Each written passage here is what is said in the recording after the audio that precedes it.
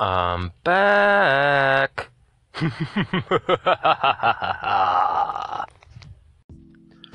What's up, everybody? This is Josh the Beer City Bandit DeYoung, back again with another episode of the Beer City Fightcast. Now, I haven't done one of these in a while. I guess I've just been lazy, I suppose. I don't know. This is just sort of a fun thing I do on the side. It's not really a priority, and I just started. And it's hard. Starting things is hard. Starting new habits, doing new things, but, I've been doing a lot of that lately. I'm gonna start, this new routine where I get up, do a little yoga, a little running, nothing major, but just something to keep me balanced. Maybe I'll start meditating, who knows. But anyway, enough of all that. We got a lot to talk about in the world of MMA, so let's get right into it.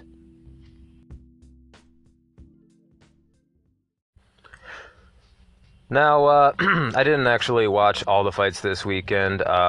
If I'm being honest, I only watched the Donald Cerrone fight and then highlights from the rest of them. But, man, I could not be happier because I was getting a little worried about him because, he's taking another fight and this is still, again, pretty soon, which is just what Donald Cowboy Cerrone does. He just takes fights whenever, wherever, whoever, and, I mean, that's part of why we love him, but it's kind of been a detriment to his career because he's sort of had this record that's peppered with losses that, maybe fights he shouldn't have taken on short notice or, people that he wasn't prepared for, I guess, like Darren Till, because, I mean, God, I had no idea who the fuck that was before he knocked out Donald Cerrone, but shit, we know now. But yeah, that was still very recent in my memory when I was looking at this fight, and yeah, Yancy Medeiros already beat somebody named Cowboy, so I was worried it might be a thing. He might be the Cowboy Killer, but turns out that was not the case. And yeah, super happy for him. Hats off to Cowboy Cerrone for the win. Now we set our eyes to the future, which is looking bright. Lots of stuff to look forward to, big fights to make. One hypothetical that's been brought up is Uriah Faber. I guess he's still doing all the USADA testing and making sure that he's clean, but just on the off chance that maybe something shows up, some money fight comes up, that people are saying, maybe he still wants to fight TJ and he'll just hold out until the time is right for that. Which, I mean, if there's nobody else in the division right now, I mean, that'd be a big money fight. I mean, it's part of that ongoing narrative, the TJ versus alpha male drama, that we thought had maybe concluded with the Garbrandt fight, but I mean, that was really close. So they were going to fight again. And I'm sure, there are other people from that gym that, probably want a piece of them. They both sort of talked a lot of shit to each other back and forth. But yeah, I'd absolutely love to see that fight. I mean, if, Uriah Faber is a handful for anybody at any point in his career, and he's just always in shape and always down. He'll make it competitive. He'll ease in your face. Yeah, I'm a fan. I'm sold on that fight. I'm buying it. I mean, maybe not literally, because I'm kind of a broke ass, but yeah, I'll find some way to watch it, is what I'm saying, and I will do anything except pay my actual hard-earned money. Unless I start making enough. I don't know. We'll see. I've never made enough money to actually buy a pay-per-view. Oops. Shouldn't have said that out loud.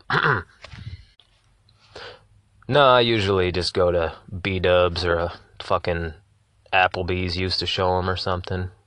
But I can't do that shit anymore. I don't like crowds. Loud people, drunk people. Everybody's in the mood to fight afterwards. I'm not about it. Anyway, speaking of fun hypothetical matchups, everybody, of course, is talking about Conor McGregor versus Floyd Mayweather in the cage.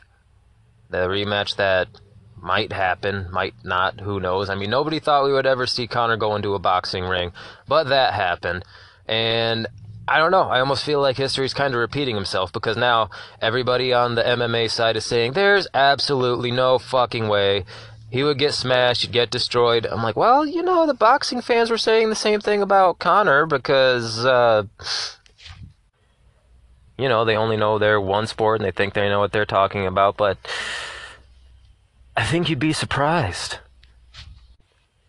to quote the great Brendan Big Brown Schaub. But yeah, I give Floyd an honest chance in that fight. I mean, given if he gives him enough time, if they make that CM Punk fight. Here's the thing about the CM Punk fight. They said that he might do that. I thought CM Punk had a fight. I thought he was going to fight Mike Jackson, you know, the other guy that Mickey Gall beat up, the guy that he beat up to get to CM Punk. I think they had the same record. They're both 0-1. I mean, it's a sad matchup for sure, but hey, at least he's doing it again. But yeah, I give Floyd Mayweather an honest chance against Conor McGregor in a cage, given enough time to prepare. I mean, if we just get him in the gym every day, you know, he's a big name. He can get literally anybody he wants to train with him. He'll get some Olympic wrestlers, some people just work drill, takedown defense, and boxing. That's all he really needs. Learn to check a kick. I mean, people keep saying that this is the thing that pisses me off. Everyone's like, oh, he'll just get kicked in the fucking head, and then he'll quit, and he'll get knocked out, and he'll never see it coming. The foot is a lot farther away from your head than the hands, and he's really good at dodging punches. I don't know if you know this, but he's made a career off of it. I just don't see kicks being a huge problem for him. And Conor McGregor, like, he's not even the fastest or hardest kicker in the UFC. He really throws kicks mostly just to set up his punches. I don't know if you notice this, but he just throws them. He throws them kind of lazy. I mean, Joe Rogan has said this. I'm not the only. Like, I'm not just talking out of my ass here. Like, other people have noticed, he just sort of throws kicks to set up the punches, so that, like, when he throws his straight left punch and then they try to slip to the inside, that's when he follows up with a roundhouse kick, so that they don't discourages them from bobbing and weaving and dodging the punches too much, and keep them on that straight line so he can knock them out with the big straight left hand. And a lot of people think that his usual Philly shell boxing style wouldn't work in MMA. Again, I have to disagree. I think it's just a different look, and that nobody has been skilled enough to really truly utilize it in an MMA format. Now, of course, there's a lot of stuff that you'd have to factor in and add to your game to make it effective, but just as his, base strategy, like where to branch out from, at this point, he's not going to rebuild his whole game from the ground up. We want to build on what he's good at and try to, capitalize on his strengths and, create work on his weaknesses. And then that's what will allow him to transition into a successful MMA career. And, just building off of his usual stance. And there's this X block that I kind of learned. I was doing some karate a couple of weeks ago, and we learned this block where it actually was really good for catching kicks, and it would actually work from the Philly shell. Like, okay, so if you imagine you have your right hand by your chin and your left hand across your body, and then you extend them.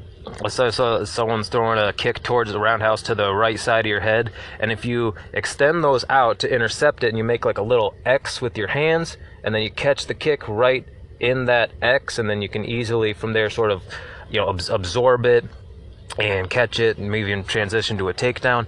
I don't know, these are all just options. These are things that he could and should be learning, and I think I wouldn't mind teaching him a couple things or two. We're both from Grand Rapids. I train in this little place called Blues Gym. It's a ministry. Lots of kids go there after school and stuff to stay out of trouble. Sometimes they'll do even study halls for the kids, like if they're falling behind in school, they can't box, so they help them with homework and stuff. It's a great place, but it's also a place where professional athletes train. And we actually have a new room that just got added that's dedicated to Floyd Mayweather Sr., and he was there for the opening and everything. So I'm a couple degrees of separation away from Floyd Mayweather, and it's not outside the realm of possibility that maybe I could get him to train back in Grand Rapids, under the radar. You never know. I'm just putting it out there. I don't think it's actually going to happen, and he's probably not even going to fight in MMA. But I don't know, it's cool to think about. Hands down, if he can stuff the takedown, he whoops CM Punk's ass. And maybe, you know what, even if he can't stop the takedown, if he could learn a little jiu-jitsu, he's the type of really dedicated athlete, he's a champion, to where he will do anything it takes to win. And if he wants to maybe learn a couple quick, high-percentage submissions off the back, then hey, that make him dangerous from there. Could you imagine if he beat CM, but well, fucking yeah, anybody in the UFC for that matter. Floyd Mayweather via rear naked choke, that'd be cool. Or like something crazy like Gogo Plata. I don't know how flexible he is. I saw him doing yoga and leading up to the Conor fight. That's good. So he's very in control, in tune with his body. I don't know. I'm just saying, these are things. I think Floyd Mayweather could beat Conor McGregor in a cage, and I'm leaving it at that. And that's not a popular opinion, and I'm fine with it. Anyway, I think that's all I've got for this episode. It was really short, quick, to the point. It's kind of what I'm doing, just a real quick, just putting some thoughts out there, just throwing out just little easily digestible chunks for you to chew on for a little bit. You know, I'm not going to go straight into doing an hour-long podcast. I know nobody wants to listen to somebody that they don't know that's not technically very qualified to be talking about all this shit for any extended period of time. But yeah, so I'm just like all of you guys, except the only difference is I'm the one with the podcast, so you're listening to every damn word I have to say. That is, if you made it this far. If you did, congratulations. If you gave up on me halfway through, fuck you. Whatever, you're not even hearing this anyway. But yeah, this was fun. Hopefully gonna start doing this again. I want to do one at least every week, or maybe just whenever the spirit leads me, whenever I feel like it, or I hear some new news that I feel like breaking real quick. Yeah, it's a nice thing about just doing little ones instead of one big one where I got to do everything at once. But anyway, yeah, until next time, this is your host, the Beer City Bandit, BCB, out.